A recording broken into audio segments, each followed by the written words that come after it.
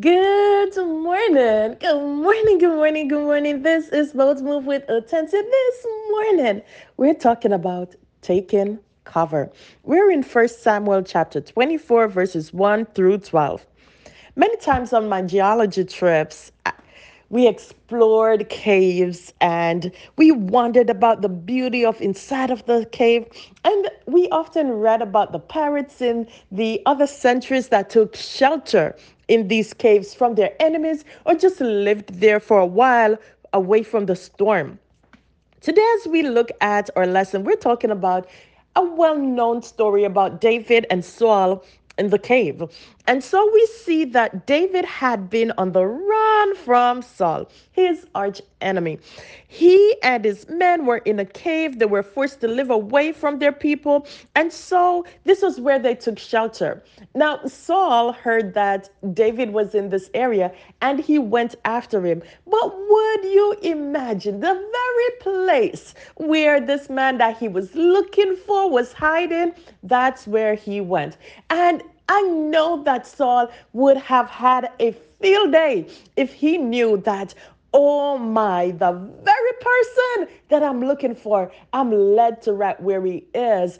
But we see that Saul was unaware. And many times we're in a situation where the enemy comes right up on us, but they don't see us. We are clothed in the glory of God. We're clothed in His presence. We're clothed in His shelter. And we can only get there if we get in to His presence. Oh, I know that David loved to praise and to pray. And so that is one of the strategies that I've used because he talked about enter into his courts with praise. And so I know that there's shelter in God. And I try to cover by getting into the praise. It's not always easy, especially when you're facing things that, oh my, how will I get through this today? But I found that the enemy cannot trace you when you get into that praise. You know what? You're taking his place. And so I get there and I want to encourage you to do the same. But the most curious thing happened in this cave. We see the one whose life was being sought became the one who had the upper hand. We see that in the same cave, David, while he had Saul's life in his hand, he understood that Saul's life was covered by God. Many times we're faced with the situation, and the Lord knows we do not deserve to escape, but He covers us. Today, as we move, I want to hear us getting into that place to say, God, cover, cover, cover, cover, cover, cover, cover this situation.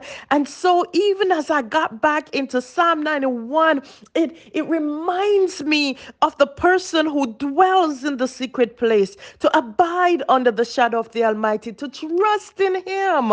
He is our refuge. He will deliver from the snare of the fowler. And what does this mean? The snare of the fowler, every trap that was set by the enemy. He will allow us to escape. Under his cover, we will face the unknown and the uncertainty, trusting and believing that he is our rock and he is our strength. He is there for us. And so we see David spared Saul's life in that cave because he understood that he was under the anointing of God. He understood that although his men said to him in verse 4, this is the day that the Lord spoke of when he said, I will give your enemies into your hands to do with as you to deal with as you wish. This is so true. But the man of God understood that although he had the upper hand, he was the one who had won numerous battles. He was the one whose hands were made to war. But he understood that Saul had a covering. He was anointed by God. He was named among the prophets. And so he refrained from harming God's prophet. Now, he was so dedicated about protecting the anointed. That when later on he came upon, years later, someone who said, "Oh, I saw Saul, and Saul is dead." He inquired, "How did you know that the king is dead?" And he said, "Oh, I was the one who killed him because David was so wroth." The thing about it was that this man was lying. He was not the one who killed Saul, but because I think he wanted glory, I think he wanted to be in David's favor. David was so angry that he had him killed. He was like, "How dare you kill the Lord's anointed?" And today, I just want us to look back at the things that may come against us. Some of us are facing physical health issues. Some of us are facing actual physical danger, war, not just the one that's happening overseas, but war in your neighborhood, war in your home.